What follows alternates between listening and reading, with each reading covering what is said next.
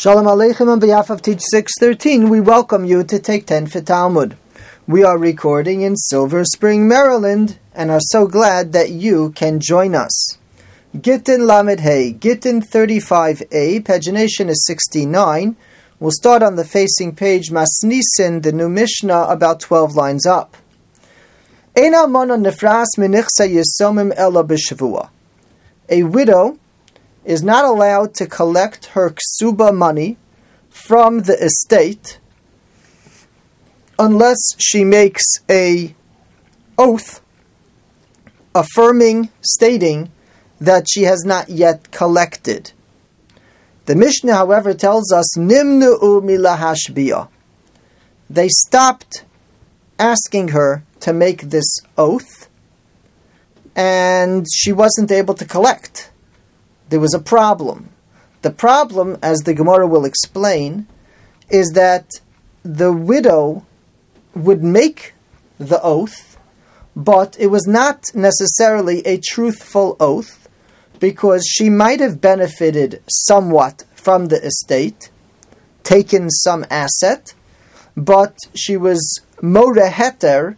She assumed it was okay because she's putting in so much effort into the children and into the estate and into the transition upon the death of her husband, that she felt entitled to those things, and she still felt that she is entitled to the ksuba. If you think about it, this is so normal when there's a breakup in a partnership of any sort. There's discussion as to what the wages are and what the entitlements are and what the benefits ought to be. And it is common for a person to feel entitled to something over and above what the simple technicalities are. Nimnu'u, they stopped having her make this oath. It was a problem. Hiskin Rabbi Gamliel Hazaken made a legislation shetehin noderes liyisomim kol masha yurtzu, that she would make a vow on whatever the orphans wanted. They could say that you're not allowed to eat oranges anymore if you took from the ksuba besides what you're going to collect now. In other words, you need to tell us the truth. What did you take? They could say chocolate. They could say whatever they wanted. V'govik ksuba sa, and then she could collect her ksuba. And the logic here is that if she makes a neder, it'll apply even in the future. Every single time she does that behavior, she's going to know that if she bent the truth at the time of the vow, she's in violation today again. And this would cause her to be a little bit more strict on herself, and she would admit whatever the facts are, if indeed she was entitled to it. So let's discuss it. But you need to put the facts on the table. Whereas, if it was a one-time oath, at the time of the oath, she's moreh heter, she decides it's okay, and then she puts it behind herself. She doesn't think about it ever again. And that's where the problem was. The Gemara on the second line of today's daf outlines the severity of the problem. Nimnu'u milahashbiyah, they stopped having her make the oath, and instead, as the Mishnah continued, they switched to the vow. My taima, why? Ilema misham d'Rav Kana da'amar Rav Kana. There's a reason given by Rav Kana about the severity of an oath. Maisa ba'adam echad b'shnei batzores. There was a story of a certain person during a famine, shehifgid dinar zav etzal almana. He gave a golden dinner to a widow to guard for him. V'hinichasa bekad shel kamach, and the place that she hid it was in the flour. Va'afa'asa bepas, and accidentally she baked it into a loaf of bread. V'nasnasa la'ani, and of all the loaves, she ended up giving that one to a poor person. Meaning, she was totally altruistic. She was trying to do good by everybody.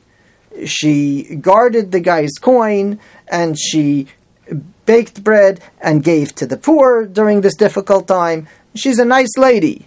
L'yamim, and then later on, ba'bala dinner, the person who owned the coin came back and demanded his coin back that he had entrusted with her. V'amar lahavi li dinri, give it to me. Amra lei, and she said, no such thing. Yehena sama moves be'echad mi bonea shalosa isha im nanesim midinrach klum. The potion of death should affect one of the children of that woman. She was referring to herself, if I benefited in any way from this dinner. Now, perhaps she meant to say quite literally, it disappeared, and I don't know what happened. Perhaps she was not denying that it was given to her, but she's saying, I didn't have any benefit from it, meaning it disappeared, and she wants to be potter. Even if she would want to pay, but she still made a statement here, which is very severe. Amru, they say, Lo hayu yamim mu'atim, it was only a few days, at shemes echad mibaneha, one of her children died, uchashashamu chachamim bedavar, and when the chachamim heard the severity of her, the impact of her statement, Amru, mami shenishba be'emes kach, a person who makes an oath truthfully. Such things happen. Hanishba al sheker, if a person intentionally makes an oath of falsehood, alachas kama v'kama, how severe it would be. And we can't imagine how serious it would be to have the widow in a regular estate situation make an oath which is untrue. The Mefarshim point out, what kind of benefit did she indeed have from this gold coin? A very innocuous type of benefit. She baked it in the bread. That means that the bread would have needed more flour in order to fill up the size that she had in mind. And because there was a coin in there, she used less flour. Very innocuous benefit. She ends up giving the loaf of bread anyway to somebody else. But to do what she wanted to do would have taken more flour, and on that she had benefit.